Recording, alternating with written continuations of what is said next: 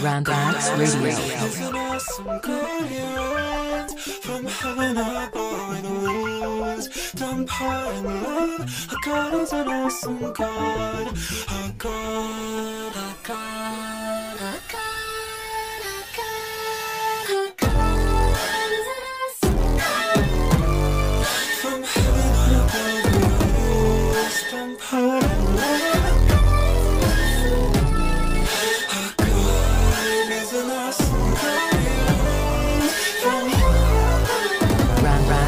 Radio. Hello, Tyler. Welcome to the show. Hello. Hey, what's up, Jake?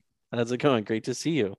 So today, I'm very excited to talk to you about this whole subject that we have, that I am to some degree unfamiliar with, but also aware of it through other shows and podcasts that I personally listen to, and kind of I would say aesthetically aware of. But I think what we're really going to get into today is a piece that you put out on your tyler.matthew.ws. Tyler.hughes, we can say it like that maybe. Yeah, it spells Matthews. It's Matthews, there we go. The website TLD. Yes, I love it. We'll have the links below. The piece is called Twitter Christian Accelerationism. But I think just before we hop into that, just so everyone knows that's what we're going to get into, why don't we just have you briefly introduce yourself, or how you're feeling today, if nothing else. Yeah, I'm feeling okay. I hope not coming over too nasally, thankfully, but yeah. So I currently am an owner of like a series of pizza restaurants now. Very cool. It's a family business I decided to jump into, but the very brief short thing is that before that, I ran basically a tech startup kind of community, about 30,000 people here in St. Louis, called Venture Cafe. And then and along the way had been involved in various art and technology projects, still on a board of a group called Fabricators Foundation, which supports creative technologists. There's a lot of open source projects that we've helped support there. And then, we did some underground shows, I guess, as we want to call it. It was like a series called ONG, which was like a kind of a wink and nod to Walter Ong, who's another thinker from St. Louis who worked with McLuhan. But anyway, so yeah, that's what I did. So my background's like art and music and technology and like business, I guess. Gotcha. And so I feel like that's certainly like your public persona the most that I've personally seen out in the world. And we've had the great fortune of collaborating together in various creative endeavors through a little crew, for instance, I was part of called Biota with some great folks and friends of ours. And so it's been so exciting to have worked with you in the past. But this piece that you shared, I think truly kind of introduced a space that I was less familiar with as part of your life. So I guess I'm curious to kind of have that background. I guess where does the Twitter and accelerationism is maybe a piece I could see you writing, but then the Christian part adding to that. I'm curious, whatever you feel like or feel comfortable sharing, sort of your background that would add that word to the title for the piece.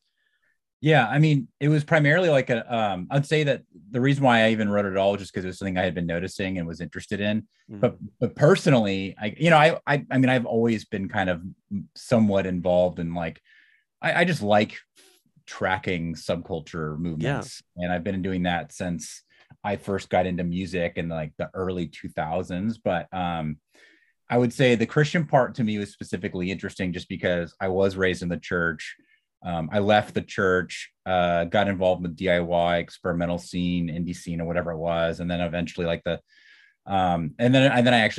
got as the jargon goes in the church world, I got saved, and then my life changed in a lot of really good ways, but obviously my interests in weird music and art or whatever was the same, and so for a long time I was and especially in the aughts too, in the tens, or at least leading up to the tens, Christianity was very, very uncool. I think, you hit it behind irony or something like that. You're oh yeah, Danielson from, Danielson's cool and Sufjan, but that's about as far you're allowed to go. Yeah. And then so but like whatever. And then over time though, I just started kind of like, I would not say it over time, I'd say just very small dots here and there in the tens. I started noticing some interesting stuff.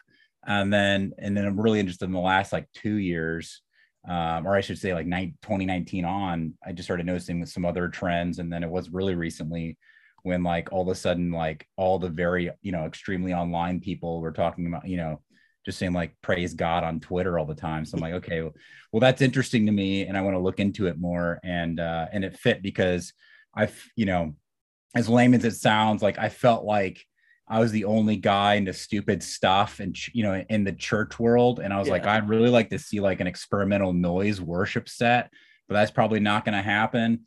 And then so when I found people like wanting to experiment with like sacred music and stuff like that, I'm like, okay, so this is something I'm personally very interested in addition just to being like just marginally curious about. So that's kind of where we led up to, I guess, to today. So yeah, so for me to see the two worlds kind of colliding is like very exciting for me. Absolutely. Well, and I guess in some way, okay, so we've kind of talked about the culture, you've talked about maybe the sort of Christian background, but then I guess also the other part of this of maybe less like the Twitter part, less so as just a signifier of like the kind of the tech interspace, what word am I saying? Like kind of where that hits the three-way intersection, I suppose. I guess what has kind of been your journey with tech in terms of like kind of adjacent to culture and religion?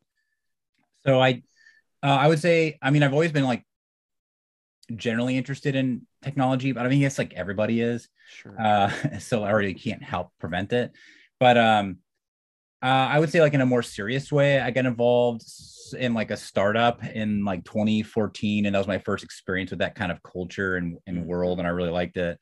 But before that, actually, you know what, I would even say back in the like late 2000s, I stumbled on NetArt on accident. I was trying to see how many domains Google owned with like adding a new zero every time. So instead of like 2 O's, I got up to 50 O's in Google. Yeah. And I found a NetArt website and I was like, what is this? And I was this artist named John Michael Bowling.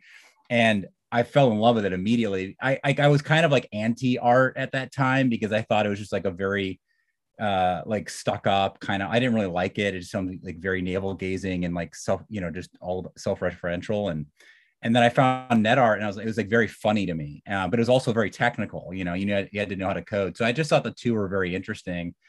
And that kind of led into my interest, I think, in technology even more. And then, the startup, obviously that world is obsessed with tech.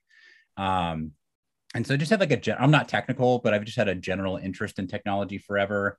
And then, I got involved with like crypto a little bit back in the day. And then went to, I would say what kicked off the real interest in like Web3 crypto was a show called the Gray Area Foundation, that Gray Area Foundation hosted. It was like a decentralized art show. And that was like in 2018. And I think that's what really kind of to start kicking off that interest to me in that space.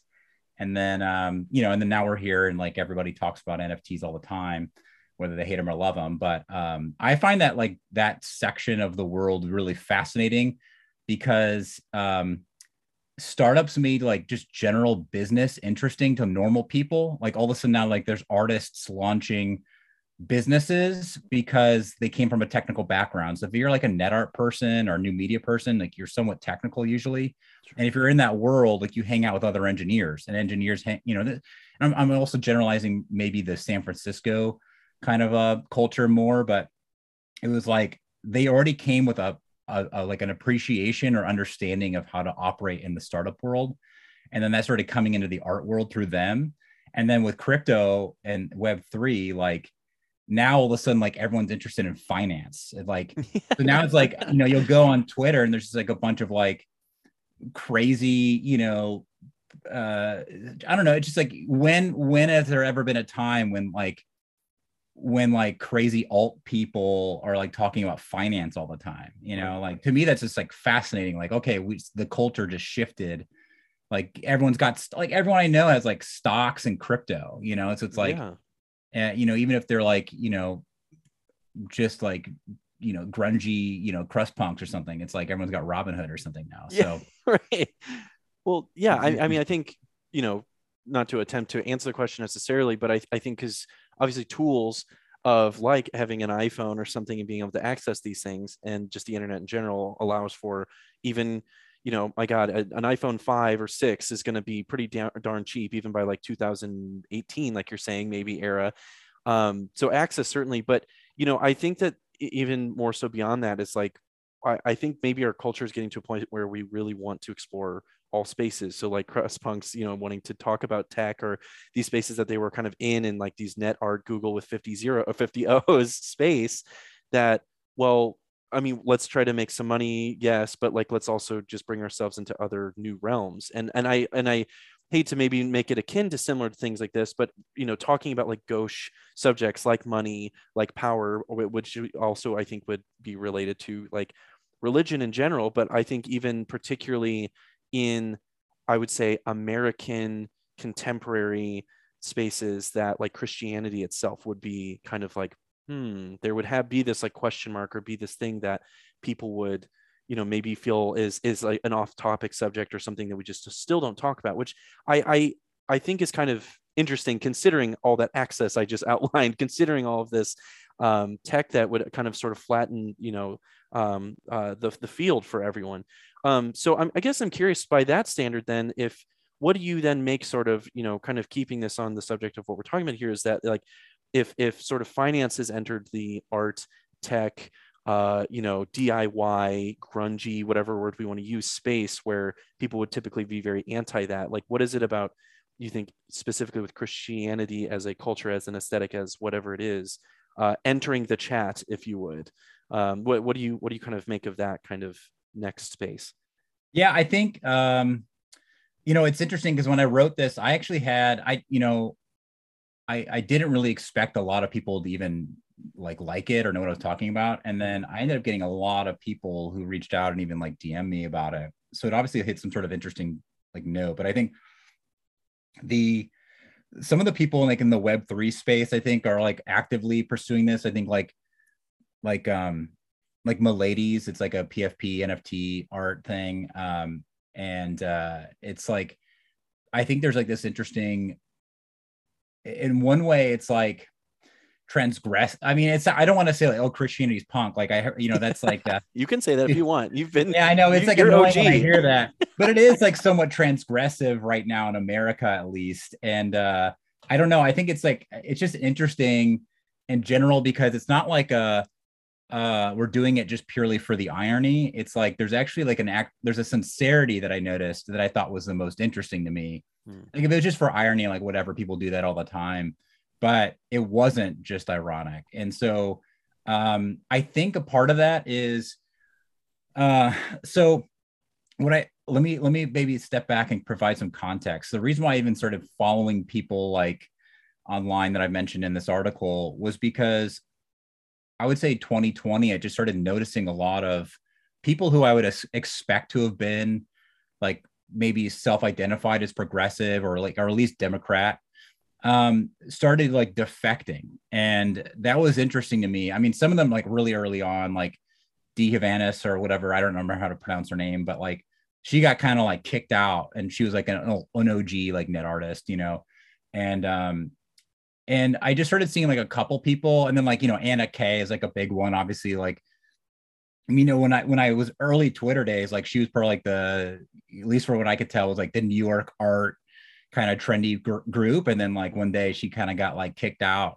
And so then I just started noticing that like that list of people who are getting kicked out or defective, and they were like previously like leading edge artists in major metropolitan areas. That list just kept growing. And then I think last year we saw a lot of that. And I think this year we'll probably see even more. I mean, like I have two private Twitter lists. One's called God Pilled, and the other one's called like Post Alt Art Dirtbag Left or something. I can't remember what I even called it. And it's like they just keep growing. Like and I think now that you've got podcasts like Wet Brain and Contain, like that group is just like, now that there's like a beacon out there, now more people are like, oh yeah, actually, like I do align with that, but I felt bad. I couldn't say it publicly before. Yeah. But I think there's some of that that's drawing out maybe some of those quote unquote God pilled people. Mm-hmm. They feel like maybe more safe to talk about it, or maybe they're just curious. I think there's a lot of them that are, maybe just looking around and just like, oh, this is like a fun aesthetic. Like, but I think it's actually a lot deeper than that. Yeah. And I think from the DMs I've been getting from people who I'd never have guessed I got DMs from that are very interested in this, I think there's actually like a very serious momentum here, actually. Yeah. Well, okay, that was incredible. Thank you for outlining that. Because yeah, I wanted to sort of start like, not just immediately jumping in here, but I am kind of curious to hit certain points of this because I want people to go see it and look at this piece. But I think that what you're saying is that there's a depth here more than meets the eye, and more than just like, oh, I have like an angel emoji or something, or like as my like, Avi or something. So I guess like, so you start this off, and I will quote things so you don't have to, because that's how we do things around here. Because kind of basic. What did you say? I already forgot what I wrote anyway. Oh, okay. But so what I think is just super like helpful for me as someone who read this, and why I like just needed to talk to you about it. Like, so we've been in a moment of cultural exploration and appreciation of Christianity in both sincerity and post-sincerity, not in the 2010s ironic, post-ironic way, but something less referential. It's more bottom left and right quadrant than what the church is used to. And you have this great tweet here from the White Pube that sort of like outlines like, I guess, like, would you say that's kind of like if it starts with the word sincerity, that's supposed to be like kind of like the 50s, I suppose, like 50s era? Like when would you say that sort of starts that? Oh, I don't know. I guess like the way I read it was like, I don't know. It could be anything, I guess, post sincerity. No, that's absolutely true. Yeah. But yeah, I think who knows? I don't know when that started. I guess it's always been there and it's always will be. But I think like the post sincerity, the irony thing came around like the 2000s, right? Sure. Right. With like hipsters and stuff. And then like the post irony was like 2010s, and also like meta modern kind of stuff started seeping in, and right. And people were like, okay, it's really not cool to have to always be ironic. Like, can we get a little more deeper than that? Yeah, absolutely. Yeah. And then the word I'm hearing now is like people being like irony poisoned. So I love these terms, but anyway, yeah. I think like for me, where that starts is like sincerity is like anything pre 2000. Yeah. No, and I think that's really true, because I'll be honest, like I sent your piece to a bunch of different people, especially people that had been raised in like the Catholic Church, which is specifically kind of what I'm particularly. I was baptized Catholic. I was not confirmed. I would go to the church on holidays with my like elder family, grandparents and stuff. But I have a lot of friends. I'm from St. Louis, so a lot of Catholic school involved there. A lot of friends have attended. And I'm kind of just curious to see, like, especially different spaces where kind of like where they've kind of quote unquote recovered in some people's cases from those things and not, and like what they kind of made of this sort of aesthetic. And I will say a lot of people, like the vast majority of people, were like, I'm going to be honest with you, I didn't understand anything that was said in this. Which I thought was like a normal person would say. Yes, precisely. So, and but when I just a healthy life. Totally. And the reason why I'm saying this too is just to kind of back up again, what like kind of sort of painting the scene here, because I ended up talking a bit with my mom, who is Gen X. My mom is like in her early 50s, and I don't mean to out her here. This is just an example, but that like she's gone through the Catholic Church, she experienced all of these things, and I wouldn't say that.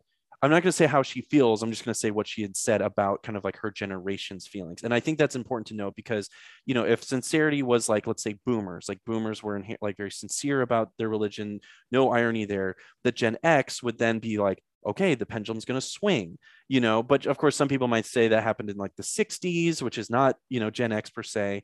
And that she has felt that like, that was what she noticed, that people were just very not into these spaces, not into these things. And I just think, if nothing else, there's these cycles. Like I kind of consider Gen X to be sort of like 80s adjacent always. So like 30, 40 years later, we're getting into like, I guess the 2000s, 2010s, like we're saying, there's this irony kind of post-ironic space. And then now, even God, 10 years after that, which makes me feel old, that you are getting to a place now where there's kind of this amalgamation of all of those feelings at once.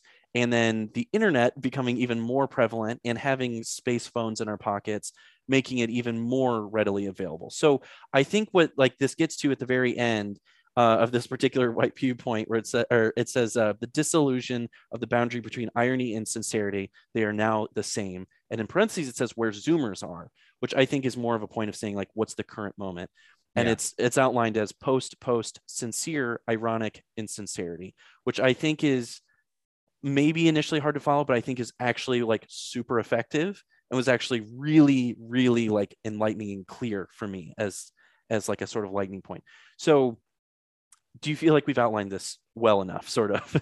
Yeah, I think so. Yeah. I think you made a good point on the generational divides too, on the sincerity, post sincerity. And if people read that, like the tweet thread, like above it, it helps kind of like walk you through like the mental, jumps you got to get to that post that I embedded. Okay. But yeah, you got it.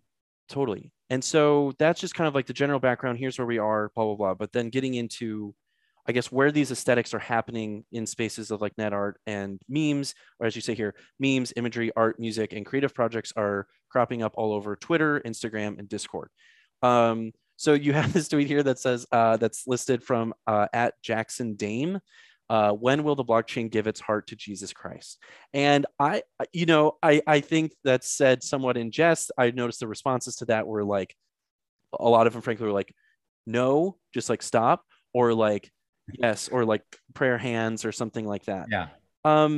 So I guess I send to you to just like grill you, because you have to as a guest, you got to host, like, is that something that's possible? Because I feel like, and maybe that was said in jest and supposed to be a joke to some degree, but what I'm curious about is beyond just the aesthetics, quote unquote, of like art that depicts things in Christianity. I think what is so much a part of our society being post-ironic is that we're looking for depth, we're looking for sincerity, we're looking for guidance, we're looking for spirituality in a very broad sense. So, and then as it's hitting a space of tech and art and finance and religion, that at what might be the intersection of blockchain and Jesus Christ particularly. And so I'm kind of curious if there's any thoughts there that you've had that sort of have just, let's just say, a two-way intersection of tech and religion, and what you kind of see those spaces meaning at those intersections. Yeah, so there's a couple points, I think. So there's like and I won't, so there's like a couple things. There's like one, there's like this whole, there's like pocket of like what is called like network spirituality, which to be honest, I don't know a whole lot about. It's read, it came up in like some old, maybe some Rhizome post or something. I don't really know a lot about that space other than like what I think is interesting from my point of view. The spot that I do know more about is like, and actually I just like tweeted it today. It was a quote from Walter Ong. And like I said, he was one of the guys who worked with Marshall McLuhan back in the 60s here, actually in St. Louis at SLU.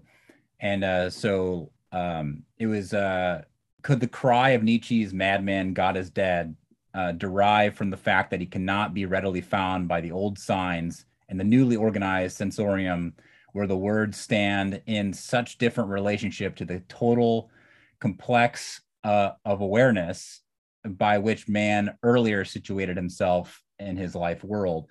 Basically, like, to me, technology, what happens is like changes the way that we even like interact with, and it's like subtle, right? You don't notice it's happening until it's already gone or until it's fully integrated. But like, I think what happens is technology, and especially in these kind of like, you know, the internet or media in general, TV, like these things change the way that we think about the world and about relationships to each other.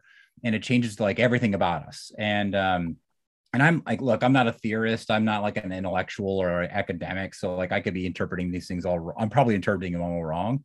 But to me, what was interesting about that though, is that we haven't, so for like the Christianity thing, like around that time when people thought, you know, that whole statement that, you know, God is dead or whatever, it was like, oh, we've moved on into modernity. And that's a point where like we are more in tune with science, and God was an old way to explain the world, and this is the new way. But what Ong was saying there was that we just hadn't known what to look for now that we've got this new kind of environment instead of relationships. And it's taking us a while to figure out where we are in relation to God in this moment. And I think to me, that makes a lot of sense. There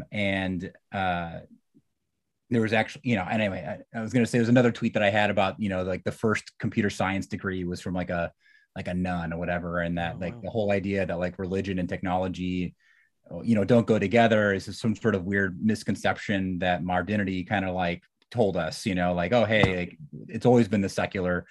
But in reality, it really typically is not for most of humanity. Right. And so to me, I think it's like we're rediscovering what that means to be in relationship with God again. And I think to be honest, I'm still trying to grapple with the current tech and spirituality. Like I feel something there. Like when I like surf the internet or when I look at like a technical diagrams, like I can feel some sort of relationship to like something spiritual, but I don't know how to articulate it yet. I would say the only thing I've been able to articulate, or at least I guess like understand, was when I was Googling something about just decentralization. And if you just like Google like, decentralization, I think even like the images pulls up like, like a series of networks. And one was like a centralized network, one was a decentralized, and one was a distributed network. And to me, immediately the first thing that came to my mind was the church, right? So I think like post Constantine, when like Rome made it like official and organized, it became highly centralized. And that was like the institutionalization of the church. And then it became westernized. And that's when like the decentralization started to happen, where you have all these like, Protestant churches, and there's networks, but they all go to a central node, but there's a lot of them. But there's still a hierarchy that's pretty obvious. And I think what we're about to go into right now is distributed, where it actually goes back to like pre-Constantine, like Jesus Christ era, like home church networks. And I think that technology is kind of helping us remember what that actually looked like at one point, where the church was actually purely decentralized, I would say distributed at one point. And the interesting thing to me about that is that's also the highest form of like security, because like in a distributed mode, it's like a blanket of nodes everywhere that all connect, right? If you take one out, like the message just reroutes. It doesn't actually affect the travel of information. You'd have to take them all out to stop it. Whereas like with decentralized and obviously centralized, you take out a big node. Well, in decentralized, you take out a big node, you take out like a lot of communication. So like if you took out like the Protestant church, like half the, a big portion of the church is gone, right? Take out the Catholic church, like the second big, the largest denomination is now gone.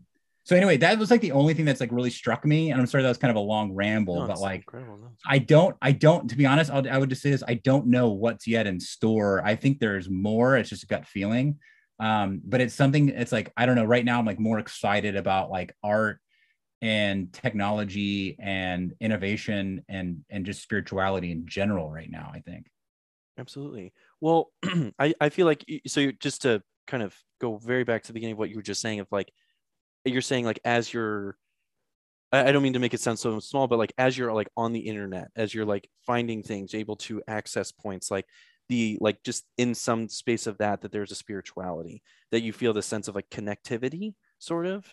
Yeah, maybe the analogy is like closer to like some sort of church experience or something. I don't know. Like I just remember like late 2010, early 2010s, late 2000s, like it just like surfing the net was like it was like a drug experience for some reason. Like it sounds stupid, I know, but like, Timothy Leary talked about that in the 90s and stuff, but like it is weird to me, and maybe I'm just like overly emotional or sensitive, but it really felt like this is really fascinating, and like to connect with people on like some sort of like level. I don't know. It was just interesting.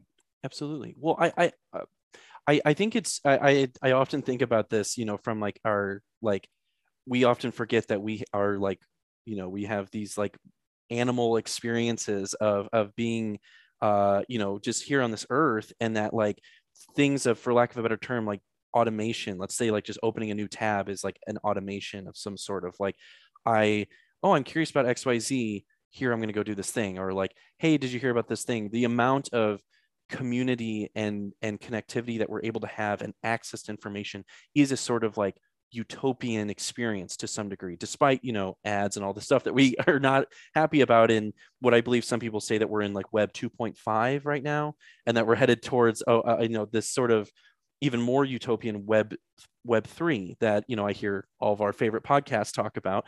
And I'm curious that, like, you know, you know, a lot of people, when they talk about like video games, they talk about like user experiences, they talk about all these things that you're able to like have these discussions about from like a philosophical perspective. And what I get kind of caught up in some of these things where, and it sounds maybe a little reductive, but it's like, I don't want to like necessarily reinvent the wheel when talking about these things, because what we're just doing is real life just on a computer.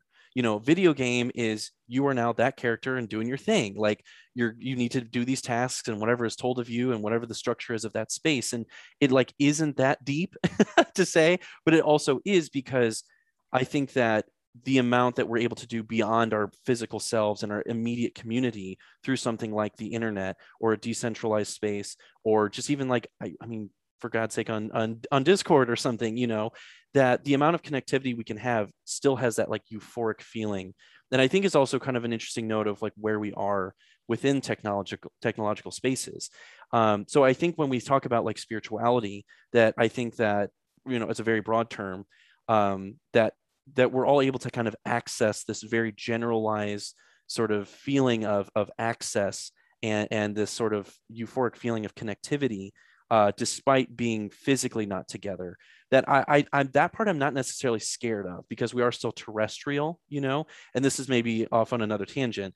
But what I think is that we're just finding new modules, like you said, new models to, you know, cite our friends and people that we listen to for those kinds of things. So do you think it's that simple to some degree? Like it is just, oh, we have new technology, we can connect better? Or is there something even further that like being able to have this access even more so can connect us further and have an even more utopic IRL experience besides our URL experience? Yeah, I don't think we have really any idea like what this is doing to us as like creatures, you know, like yeah. Of course, yeah. I mean, I'm generally way more open to technological development. I know already there's always risk involved, and I think that as long as we're paying attention, I mean, it oscillates, right? I mean, like everyone was all in on like, yeah, there's like this very utopian California ideology kind of aspect of like the internet, and then Web 2.0 actually in the very beginning was also very kind of like sharing and like about connectivity and openness, but then it became eventually very centralized and locked in, and now everyone kind of like complains about it all the time. And I'll just take a side note. I don't know if Web 3 necessarily fixes that. Now I've been hearing like Web 4. No way, so already. So where they're like, well, you know, Web 3 is not really Web 3. It's centralized still in a lot of ways. And also, do you want everything tracked, you know? And so there's, I think, but you know, like after Web 2, like everyone was just kind of like, oh, how do we make this tool better and better to use? And then we found out, oh my gosh, like we're actually like creating these like horrible habit forming products, like Facebook just shoving notifications all day at you. And then we realized, okay, well, maybe this is like not good. And, but you know, like it really had not been that long between like it got to that point of like too much to figuring out like, what do we need to do next? And so I think the market like we course corrected as a species, right? And so I'm not afraid of that, because I think these risks are, I mean, it was definitely a net positive to like create social media. So like, right. There's negatives, but I think that like, as long as we're like looking to constantly improve, we won't really know what's wrong with something until we've done it. And then we can look back and say, oh shoot, we need to course correct. And I'm totally comfortable with that. I don't know where that means what we're going. I think with Web3 or like, you know, just crypto in general, like the blockchain in general, I think it's very promising. I mean, I love like if I could just like sign a mortgage on the blockchain and just like not have to like, you know, and that way you can just tell who had it before. It's just like, you know, I think a lot of like government, like mundane things should be a blockchain. But then I'm like, well, do I want every purchase I make to be on the blockchain? Like, no, you know? Yeah. So like, I think we'll figure out what's good and bad. And then of course there's like, there's governments that are going to be really, really evil with this. And I think, it's just part of the human experience to build, see what didn't work and then try to fix it and then just keep building. I don't think we'll ever reach utopia, but I think we're trying to get there, which is, I think, is a good thing.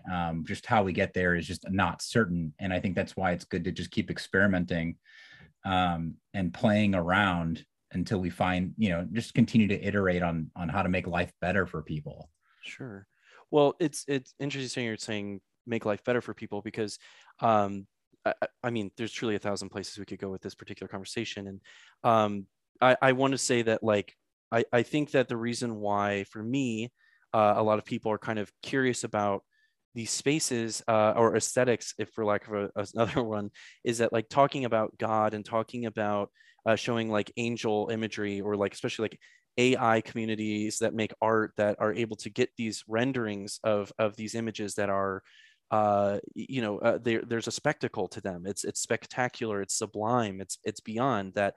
AI kind of has that. Yes, it's like technically just like neural networks and these things are like just a next step in automation, but it almost takes on this sort of I would say it kind of skips the uncanny valley a little bit, in terms of like, we don't have a physical face to see, like, oh, but like truly, like at some point, like some of the best art I've seen in the last couple of years has been AI generated. Some of the funniest, like, people are like, I fed this, this thing like a bunch of funny stuff, and then it comes out with like a script, and it is legitimately hilarious. That and then beyond that, like I would say where AI interlocks with music specifically, like you cite Holly Herndon's work, and her and Matt Dryhurst's project with Proto, and kind of that AI generated voice sort of generational device, whatever you want to call it.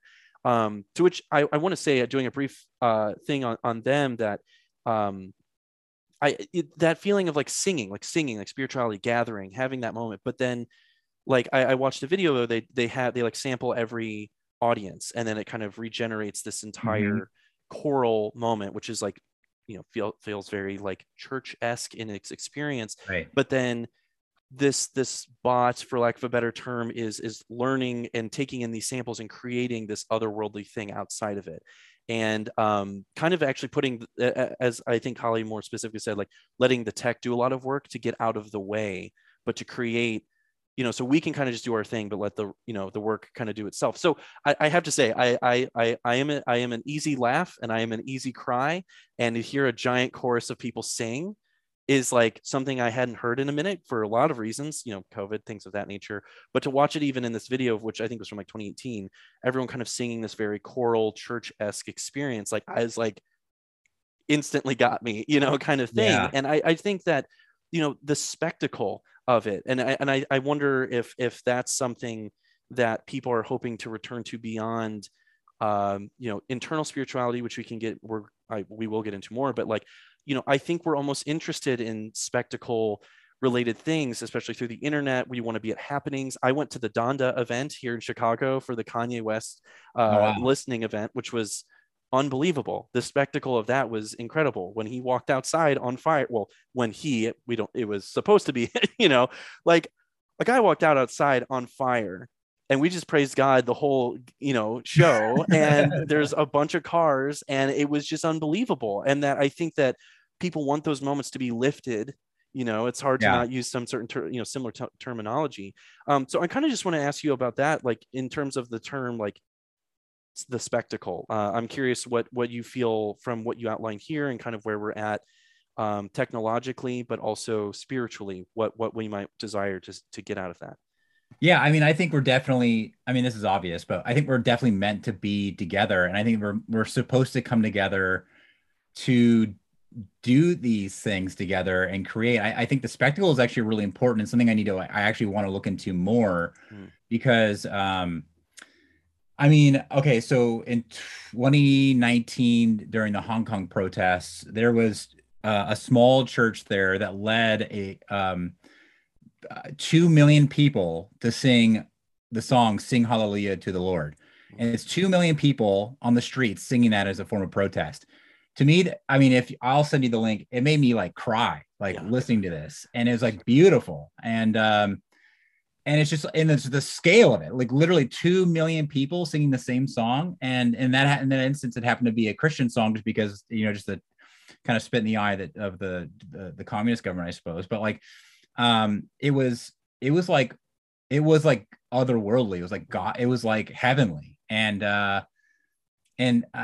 was, I mean, honestly, I think that was probably one of the most important cultural moments of the 2010s that no one heard ever, you know. Like just the idea that happened is wild to me. But anyway, like, and there's like these old, like, you know, harp conventions when they sing like I do Mia or whatever. I don't know how to pronounce this stuff. Like just people singing together. It's just like, it is breathtaking. And I think that's what I also really appreciate with those Kanye events. And I actually just wish he would just do those all the time and like the albums. But I think, you know, in the West, you know, so there's an interesting article, and I'll have to try and find it for reference, but they were talking about like, why is it that people in the West were unhappy or felt more unfulfilled than people in you know, Eastern Hemisphere.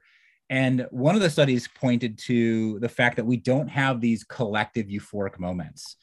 And in the East or in Africa or, you know, the global South or whatever, like a lot of people were having these moments where they come together and like the rituals or whatever, they're all coming together, dancing and singing. In the West, we're a lot more like, just kind of like, you know, either we didn't do that at all, or we, you know, or in the church setting, it was hymn focused where it's individuals coming together, but there wasn't this kind of like euphoric moment. And I think I think actually, I think they were right in that wasn't really happening in a mainstream scale. But what I think that they didn't account for is like raves. Like raves were church, right? People who went to raves like said, like, you know, if they go to raves, they're like, it feels like a church, or like the 70s, like Paradise Garage, kind of like disco era, like they called it church, right? And there's a lot of like gospel stuff that was played there, like gospel house stuff, because it felt like church. And I think we're supposed to have these moments like a rave or a disco, or, you know, just kind of like all on out Pentecostal throwdown, where like people come together and they just like are being a part of something greater than themselves. And so they like blend into this collective. And like, you know, like, yeah, I'm like an American, and I, you know, I'm a market guy. So like I believe in individuality, but I also really believe in like in the collective, in that sense where like we, you know, need to pull together, that kind of thing, support each other. And I think the church, that's what that role was. Not that solely that their role was that, but like, or that was the only way to get together in that sort of fashion. But I think what happened was because of the way we conduct church, it like in Western culture, we don't give ourselves up to something. And I think that's what makes, and I think we're meant to, like, I think as like human beings, like that's in our DNA, is to do that. And in most of humanity, we did that. And now we don't. And so I think that we're yearning for that. That's why rave scenes were that way. Now, obviously, I think they were toxic because of the drug abuse, but like, you know, it provided a family for people and a way to give up themselves with other people.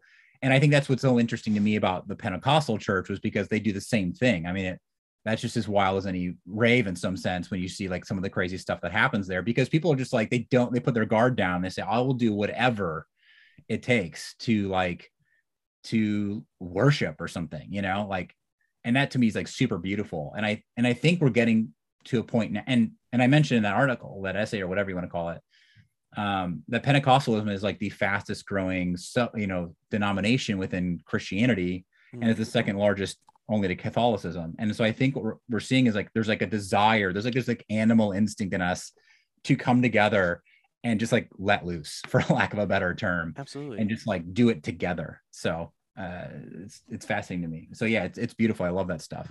Well, and so that being kind of our ability to find those spaces interconnectedly, like we're alone together maybe, or, you know, like we're able to maybe gather 2 million people in a town square to sing these songs, or the rave experience. Absolutely. And I think a lot of people that have felt maybe cast out of a church in certain communities, they are able to find that literally in the club.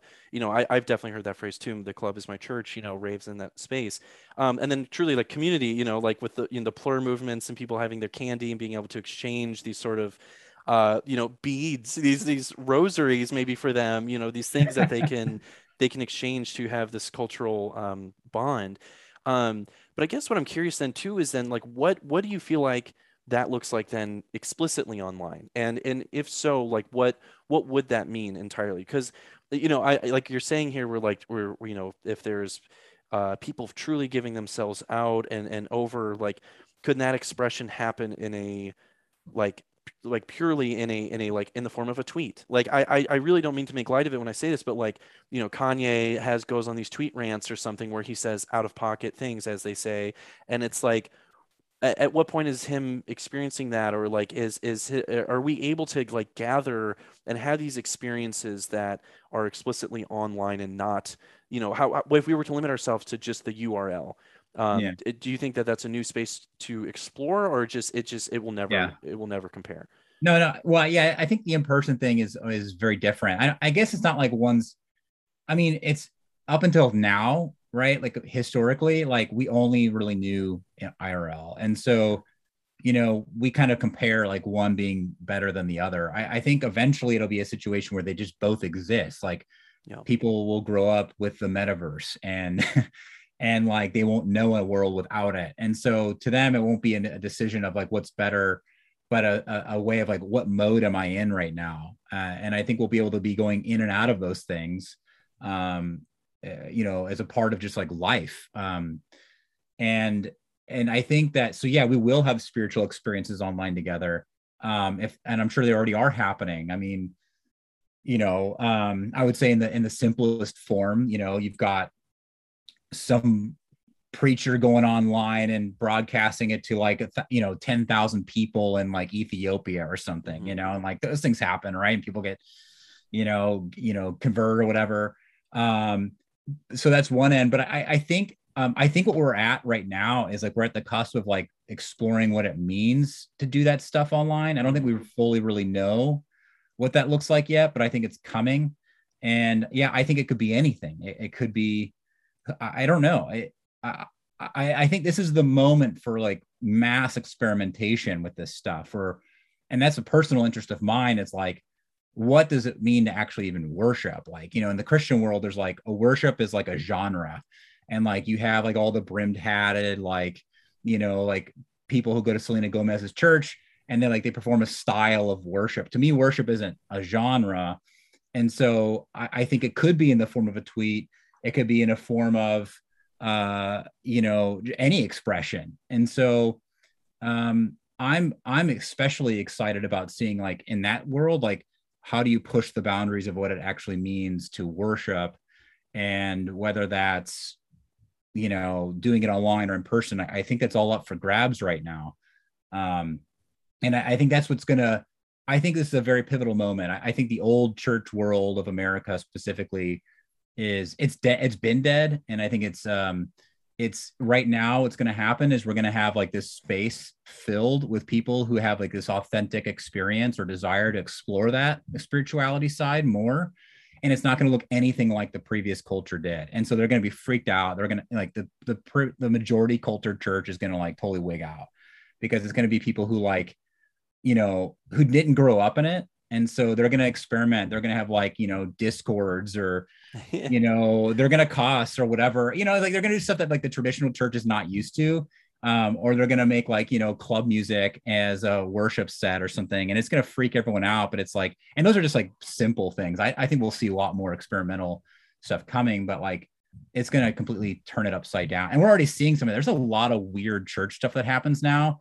And if you're not looking for it, you don't know about it. But like, it's just like people are like, oh, okay, well, but that guy is super effective. Like he's helping a lot of people. A lot of people are attending his things, so maybe it's not wrong, whereas the church world is very like binary. It's like right or wrong all the time. Yeah. And then you got a bunch of people who are just like crazy, like the Korn bassist or something. And like, and they're like, oh shoot, like, what do we do about that? Like this guy's in the band Korn, and then he like does healing ministry before the show. Like, it's just bizarre. And I think, and that's not even really that crazy, but like, I think it's going to get like 100 times crazier than that. And we're just not gonna be able to keep up. And that's where it has to be distributed, because no one can gatekeep anymore. And so it's just kind of, you just have to test the spirit, as they say. So I'm like fully on board. Like I want max experimentation, like people messing up, people making amazing, beautiful pieces. Like the Kanye thing to me is very much very worshipful, and I love that. And but we can't all like buy a stadium basically. So we'll have to figure out like other forms, and and it's all coming. Well, I think like you said, like the where God is front and center at a noise show, like that is, and not ironically, like but post, maybe that like that would be like a youth group show maybe, or something, a youth group noise show for God. So That sounds great. I wanted to come back to like Renaissance time, where like people just like that was just like baked in the fabric, where like you didn't think about like, am I going to make a religious piece, or am I going to make a I mean, you could, obviously there was that like mindset too, but like what I want to see is like where people don't care about that delineation anymore. They go, I want to make a piece. And even if they're not Christian and they want to make a spiritual piece, like then they make it, right? Like, I mean, what the Neutral Milk Hotel guy, right? Like Malcolm, like that guy saying, I love you, Jesus Christ, on that one, like, song.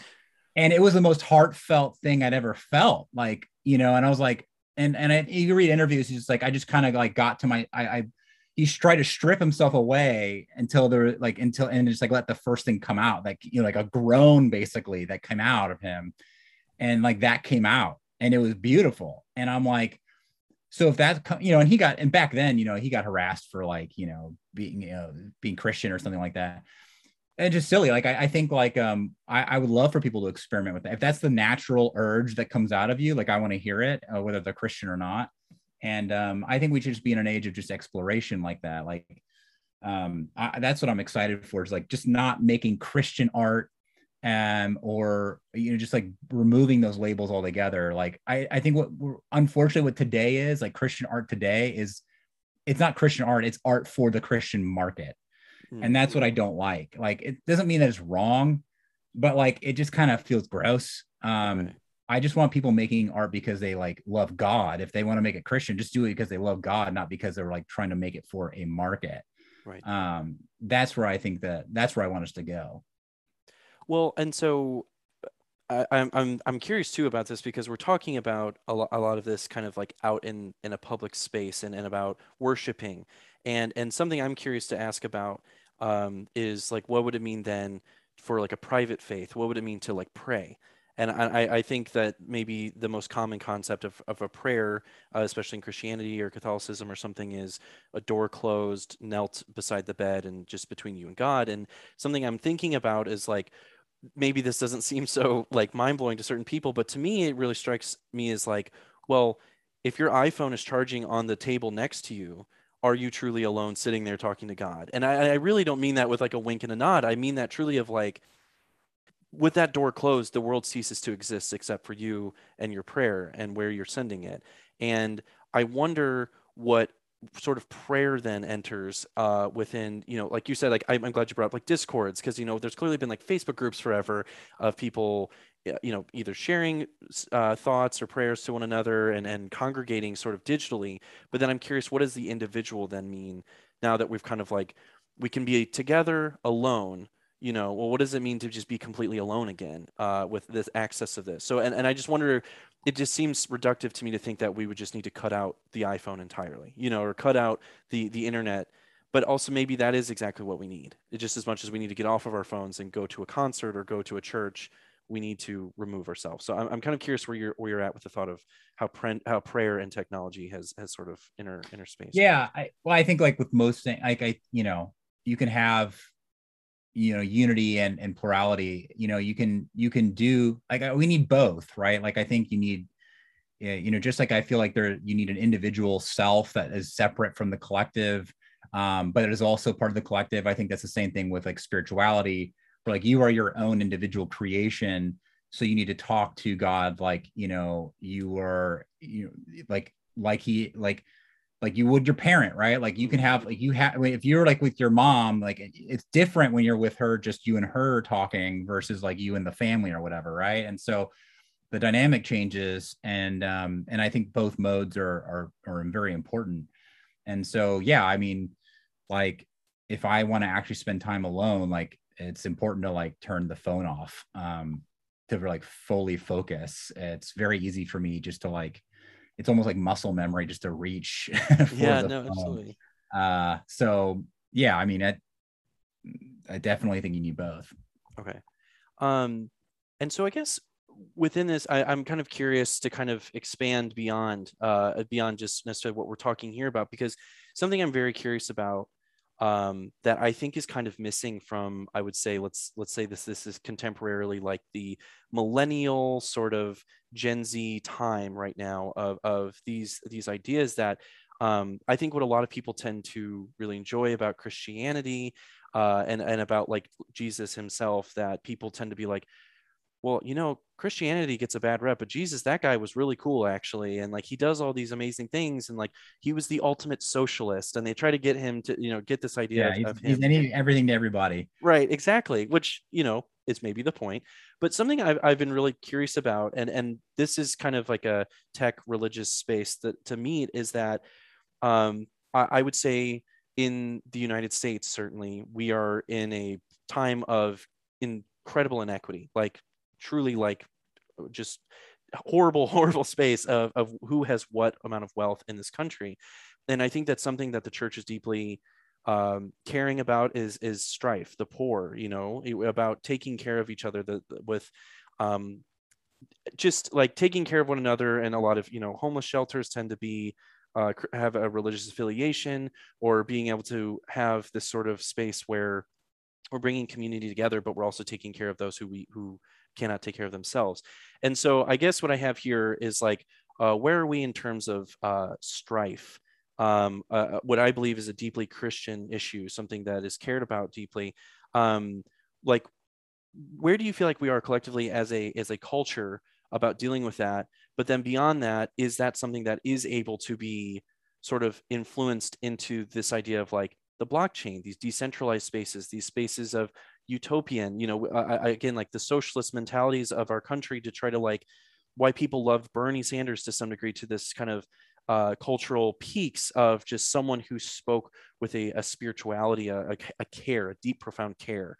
And so I'm curious where your thoughts are in terms of like what was available to us through like Web3 technology, but also meeting the values of someone like Jesus. So I would say, I mean, no matter what stage of technology we're in, I think the church, is a technology itself. And I think that that is the original network. And I mean, humanity in general is a giant network. And but there's like this cross cultural thing. But yeah, I'm trying to see like where I should like jump in to answer that, because I think that the church is like, the Western church is actually kind of sick right now. Yeah. And so it's like not really fulfilling its role. I mean, I would say that sometimes it doesn't get a lot of credit, because I think a lot of folks who do work in the church are generally pretty quiet about what they do. So it's easy to complain, but then every now and then you like look into it and you're like, oh wow, like actually there's a lot of activity and money going into helping people. You just don't ever hear about it. And to your point about like the poor and stuff like that, like, I mean, at one point in history, like all churches, all universities, hospitals, the YMCA, all these things were actually church programs. Right. And they at some point became something different, which I don't think is necessarily wrong. But I think the biggest struggle for the American church is that, and this isn't my original idea, but somebody had mentioned before that Europe made the church an institution and then America made it a business. And I think that's where we're at now. And I think that's pretty abhorrent.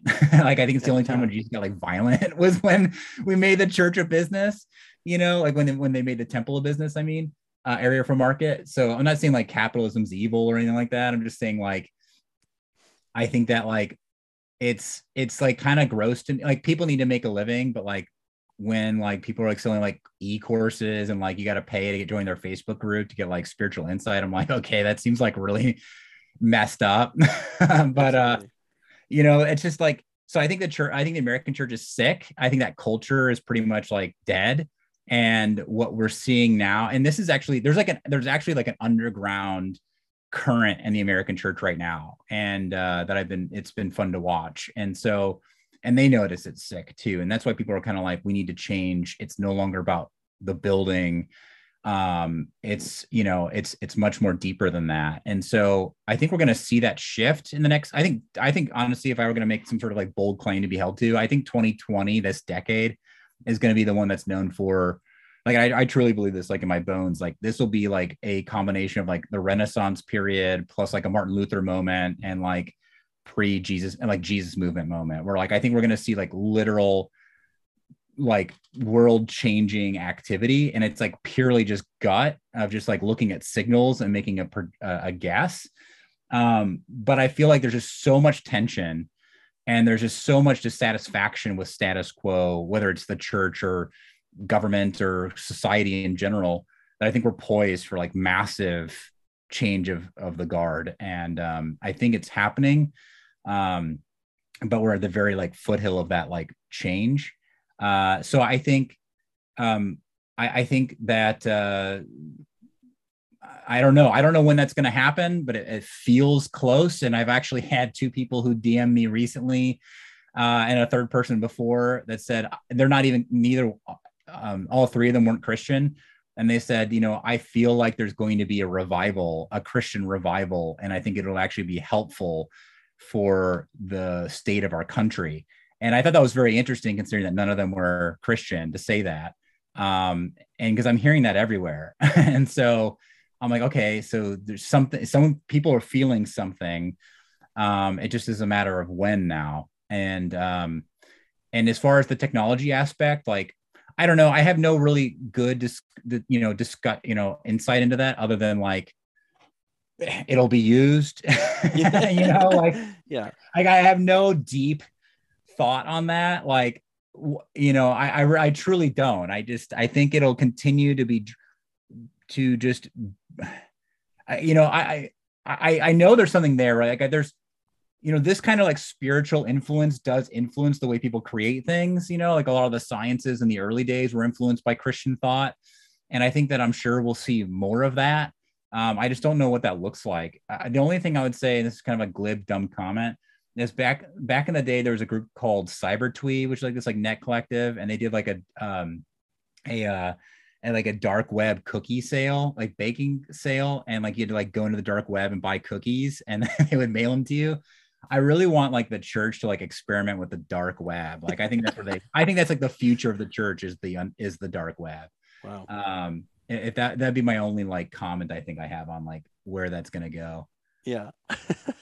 Well, I want to address just briefly the business of the church, if for no other reason to drop a quote that I would love to use is, that as we enter these more, NFT'd, blockchained, spaces, that, the capitalistic mentality of it is prevailing the exact same ways as it always had, but now it's just that there's a different subset of people that are able to do that. And I think, and that's not necessarily, I like to say just briefly, I'm very like NFT agnostic, and to be kind of like, I'm curious about it. I'm interested to see it grow. But I guess I'm just wondering too, just on the business end, that, Bono has famously said in the song Bullet the Blue Sky, he says, "The God I believe in isn't short of cash, mister." And I'm curious if that line will ever be updated to "The God I believe in isn't short of Ethereum, mister." And I'm curious, like, that you're saying within that the sort of the wiles, the things, the tech doesn't inherently change the world as much as the mentalities need to change. That there's sort of a spirituality that we're kind of felt that we've been lacking because we've been so irony pilled.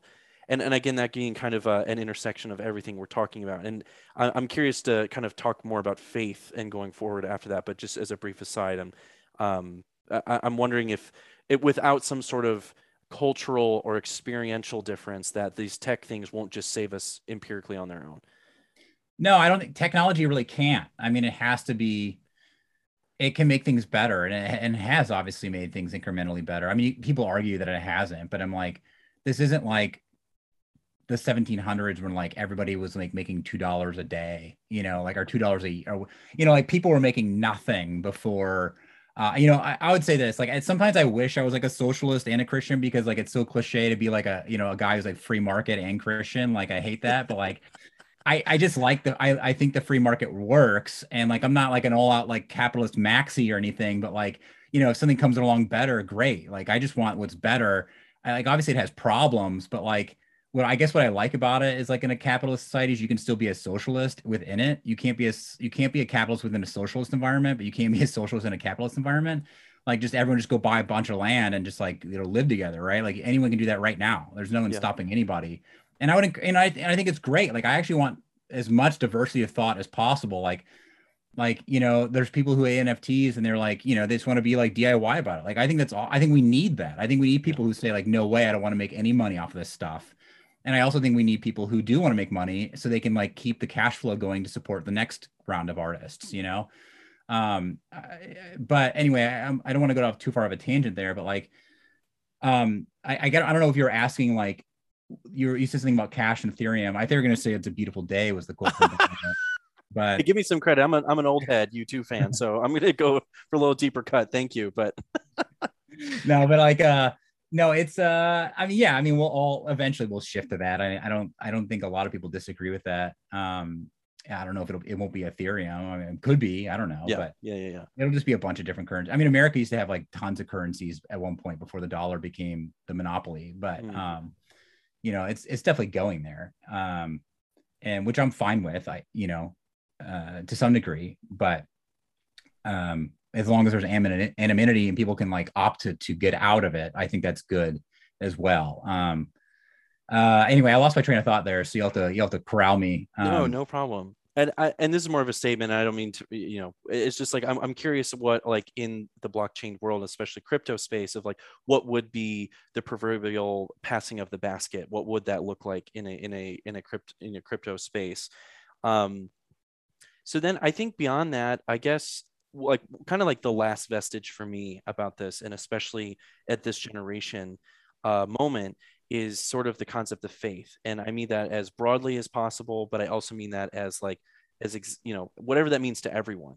But I generally think that there is sort of this loss of faith. And I don't think it's as simple as irony pilled, that I feel like there are certain things that we are not taking on to have like faith in ourselves, faith in our society, faith in a higher power of any sort, whether it be a God or it be in our government, it be in our, and I feel like I hear in like, these black pilled spaces that they almost sound very conservative, but are actually still down for the cause of liberation and let's say third wave feminism, intersectionality, and queer spaces, and that everyone's invited, that we can have this utopian space theoretically, but we're not feeling this sort of sense of faith in ourselves and in each other, and faith in our society. Our vessel of the earth is dying. Is that enough to just like kill us all spiritually, more so than losing God necessarily in society? So I guess I'm saying all of this kind of like buffet of terms and thoughts here. Is I'm just kind of curious of like, what is your thought on people having faith, and where your faith has maybe struggled or really gotten stronger in, let's say, even just the last like 10 years? Yeah, I don't know. So I'm kind of like, I generally tend to be kind of ignorant, and I think like I'm like all happy over here in my side of the world, and then like I talk to people on Twitter and they're all like, there's a civil war coming in a couple of years. And I'm like, oh shoot, really? And I'm like, so like, like I feel like the world, if you're online, it feels very distressing. And if you're like just like, I've had to do a lot of travel recently, so I'm like in like smaller cities in Missouri. And people don't seem to be nearly as like distraught as like, the larger the metro area is, like the more they're on Twitter and the more they're just like unhappy with their life, or stressed about oncoming doom. But like, I definitely think there is some sort of, it does feel like things are like a little empty right now in the world. And it is sad. And it's like, I think it's especially, I've never in a period of my life, and obviously like I'm older now, so I've got just by pure like number of like touch points, but like never did I hear so many people who are struggling with mental health issues, or they're like getting checked in, like that's happening a lot now. Granted, like people are more open about that, and so maybe there's people back in the past who just didn't do it because of the stigma. Granted, I think that's true, but like I think it feels like, and I need to do some more study, I'm sure there's stuff out there, but it feels like more people are in distress than ever. Right. And I think I was interesting. I was listening to the Contain podcast today, and it was talking with this these two artists out of Texas, and both of them are like Mexican Americans, and they were talking about how, as the immigrant experience of being in America was that like growing up, like they lived in they lived in poverty, and everyone was happy. And then they come to America, and all of their friends who are wealthy are in total disarray. And even now that they've been somewhat more Americanized, when they go back to family, they're like, why are you stressed? Like, why don't you just go eat a fresh melon, or go hang out in put your feet in a puddle, and like think life will be good again, And it's like, wow, like that's so interesting to me. Like we're like the richest country in the world, and we're like also like the least happy. So like there's something very broken, like materially broken about us. And it's all of our problems to deal with. And that's the interesting kind of thing of the moment is the thing that got me really upset with the church in 2020 during like right after the George Floyd stuff was just kind of like the response was more like, let's like stand our ground of like, not all, there's a lot of church people who got involved. And I would say, I shouldn't say, it seems very dualistic on the media. Like it looks like, oh, like this group hates this and the other group is pro this. And really it's always been way more complex than that. And I think people are actually waking up to see that, like, hey, actually like people are way more complex, like, than just a simple kind of like partisan line. Like to me, that's like stupid. And it's actually even more stupid now than ever that I've noticed. But I think like what we did see, at least in the majority side of things, was like people were more about like, well, we gotta make a political statement. And I'm like, well, what if the world burns because we just made a political statement? Like we were like trying to like prove some point. Like maybe we should just go to where the people are like, if this is like, this gets quoted all the time, but what is it like? Not riot. It was protest is like the voice of like the unheard or something like that from MLK. But like that is so true. I mean, that is so true, right? Like it's like, so if that's the case, like wouldn't you as a church going person be motivated to go find out why they're hurting and like go, and that'd be like the first response other than it being a politicized one. And I know this is kind of like going into territory that like everyone's heard, but like I think that I think that it's a sad state. And honestly, I personally believe it's the church's responsibility to get their act together to be the first to serve, and we're failing. And I would say I would even throw myself in that category, like I'm distracted by all kinds of stuff, it's like I'm always, so like we can do a lot better. And then I don't know if you mentioned something about personal faith too. I don't know where you wanted to take that. I mean, but have I doubted? Yeah, sure. I've like every person I think has gone through trials or whatever of like, what am I doing? For me, I've never like doubted God's existence. I've just doubted like, how am I supposed to respond to the fact that there is like a creator of reality? Like, what is my proper role in all of this? Like, that's a really heavy thing. Like, I don't think people really realize like how serious and grave that idea is to accept, like, because it's become a cultural thing. Like like we're fish in water. We don't even notice it's there. But like if you say you believe in God, like then this guy just like, he willed things into existence, right? Like just because he commanded it, it had to respond out of reverence, I'm like, it had to exist because he said it had to exist. I'm like, that's pretty heavy. So like, if you believe in that, like, I don't know, like that might make you want to think about your life a little bit more than just like going to church on a Sunday and just like claiming something, like, what are you supposed to do? Like, am I supposed to like move to like Myanmar and like, save refugees every day? Like, I don't know. Right. Like, I definitely struggle with that a lot. And I don't think that we're all, I think that we've been made to be very complex and diverse creatures to where like we have these, because I felt guilty about passions I've had to do. Like, I'm like, oh, I want to do experimental music shows, you know. I'm like, well, or maybe I should be like at a soup kitchen, you know, that's obviously like, a lot more helpful. But like my passion isn't, and it sounds terrible, my passion isn't always there. Like if I see a person in need, I will help, right?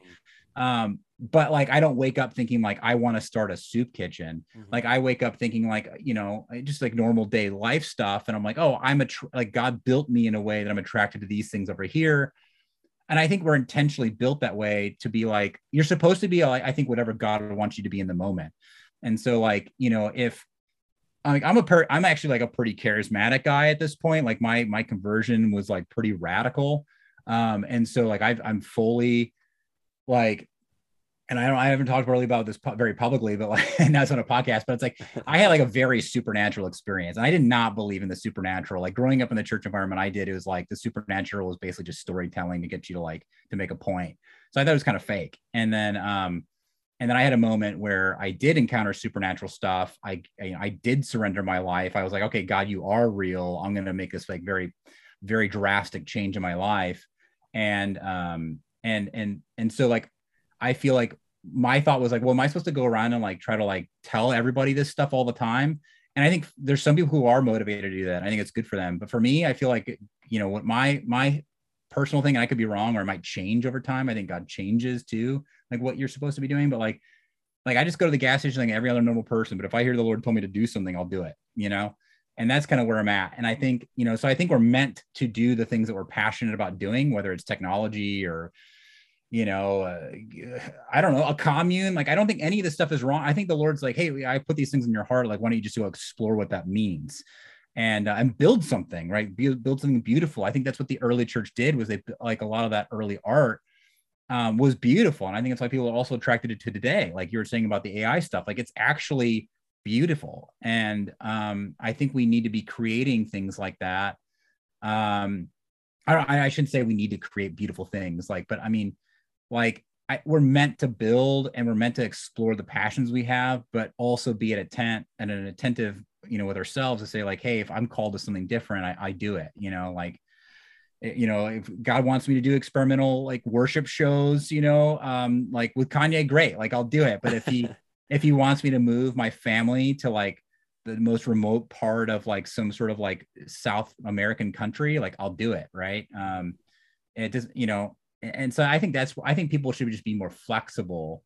And I think the church especially needs to be more flexible. I mean, well, actually they're supposed to, like that when you give up your life, you literally are saying it's yours. And you know, I'm not lending you my life. Like I literally gave it to you. So like, you're supposed to be on call at any moment. It's not expected of any people who are outside of that bond, right? Like no one else made that commitment. So they're not required to, but I think the church did that, you know, and so they are required to. But I think God is like grace, you know, he's got grace where he says like, you know, I've called you to this, but if you don't do it, you know, like there's grace, but you know, really you should do it, you know, but he's not going to force you anyway. I'm so glad you brought up grace, because that is actually my last point that I wanted to talk to you and kind of finish out with. This is that beyond having faith and people kind of losing a faith towards humanity, whatever it may be, to God perhaps, or even like their interests, like Tyler, you have to do the stuff you were meant to do. I just want to say, as a fellow mortal on this planet, we have to do this. We have to make podcasts. We have to make our experimental club spaces, is something that you and I have done together. And I just know that in real life, people have talked to me, at least personally, have said that like some of the stuff I've done with other friends and including yourself, that like have been like, there's nothing like this. And especially in places like, for instance, we did that in St. Louis, Missouri, where there's not a ton of club spaces, and people are hungry in those smaller communities to really get out and have those things. So that would be my, if we're attempting to answer a question, that would be my mere mortal attempt at it. But my other question is, besides faith, like we were saying, but is grace. And I think that's kind of like an amazing thing to sort of wrap on, because a lot of what I think you talk about in your piece is that there's this irony, and that with a lot of irony is a lot of like cutting of like, you know, you are stupid because you like XYZ, or you're this way and I'm this way and I'm better. And that, you know, where can we find grace, not just interpersonally, but culturally, technologically, amongst each other. Because I mean, you know, if Twitter is literally having to say, like, as you're typing something, like, always remember the person that you're sending this to is behind the screen. There's a real person there. Like, how far have we fallen from grace, or from the concept of grace, that we need our, you know, we need these reminders. But I actually kind of love that statement, is even if a lot of people think it's kind of dark or kind of weird Yeah. technological Big Brother. I'm not actually too opposed to it personally, because I think it is actually the greater good. But that's something I've personally struggled with, is that I think that truly the buck never stops. And that, like, even in incredibly tense moments where people feel very harsh about one person or one side of something, is that that to me personally, like, nothing, everything we've tried to do in our lives has gotten us to XYZ point. And I think that some people are led off the path, some people are purposely pushed off to other spaces, and or like because of traumas they've experienced, that if, you know, if someone was a jerk to you, there's probably a reason why. And, you know, and I think of like golden rule-ism, you know, that's maybe some part of my theoretical faith. Or like, I really am into like the Sierra Club's mentality of leave the campsite cleaner than you found it, you know. So these sort of these spaces of, but ultimately are returning to the word grace. So I guess just to go out on that is where do you see, what's your your idea on grace right now, and maybe in the last, like, you know, let's say recent time, and then where it is going forward? I think that's like one of the most important things, honestly. It dramatically changes the direction you go in your life. And for me, okay, so like after I got, you know, quote unquote saved, I didn't know about grace. And so I was constantly just plagued by guilt. And then I read Romans 8:1, which says, there's no condemnation for those in Christ Jesus. Essentially, it was like, you know, and if you read the rest of the chapter, it's all about grace, and how, like, you know, once you are forgiven, you're forgiven forever. And, you know, you're going to mess up, but you just continue to operate under this understanding that for every time you mess up, there's always a grace that comes with it. And that actually changed my life, honestly, like reading that, because I'm like, I no longer felt ashamed or guilty. And I think a lot of the church has like thrived off of that. And not saying that they, like, you know, are power hungry for like to be able to hold things over you, but they got a misunderstanding. And I think, you know, I found this button at like a thrift store, or I mean, like it was like a garage sale, whatever. And it was said like the moral majority is neither. And it was an old like Gen X pen, you know, from like the 90s or whatever.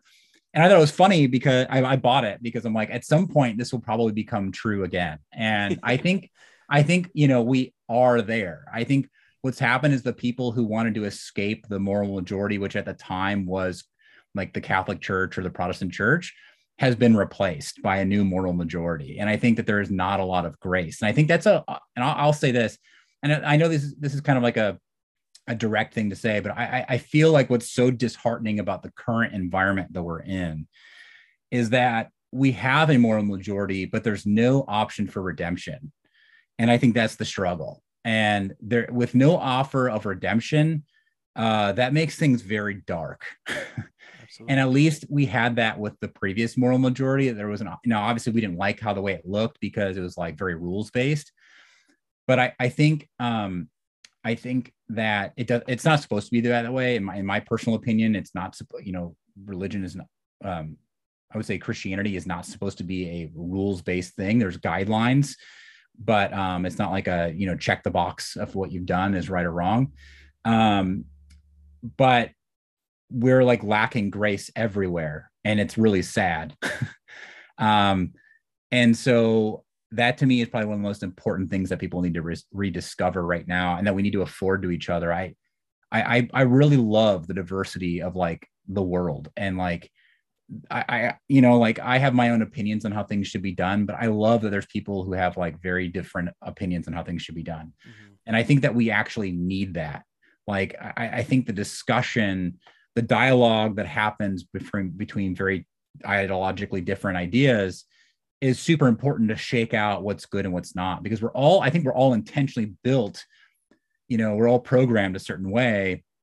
And I think that it's actually meant to not be in our own, like, I think the echo chamber is a really just terrible, destructive thing, even for Christians, right? It's like, like you get into your own ideology and you just stick to that, and you don't learn, you don't push, boundaries, you don't think, you don't critically think through the things that you believe. And it creates this very hostile environment. And I think that happens in the secular world and the Christian world and every other religious community too. And I think that like we're supposed to have all these people with very, very different ideas of how the world's supposed to work, so we can actually figure out what the right path is. And sometimes it's actually all of them at once, I think. But none of that can be accomplished without grace. And I think the one thing I would love to see more than anything, it's just way, way more of that, where we're actually able to extend kind of like just true, sincere, like hand reaching out to the other sides. When they fall, even, it's like, hey, look, like we disagree, but like, you're still a human being at the end of the day. So like, we're all trying to do the same thing. And for some reason, we somehow got lost. And now we're like, just trying to prove the point versus like, work together to make things better. And I don't want to make it sound like too like of a kumbaya thing, but like I think that's it is sad to me. I think that's the saddest thing about the current state of the world, or at least Western world. And I'm just going to keep rambling about it because I'm like processing in real time. Like you dropped a really heavy question on me, and I'm like, wow, actually I need to spend more time thinking about that now.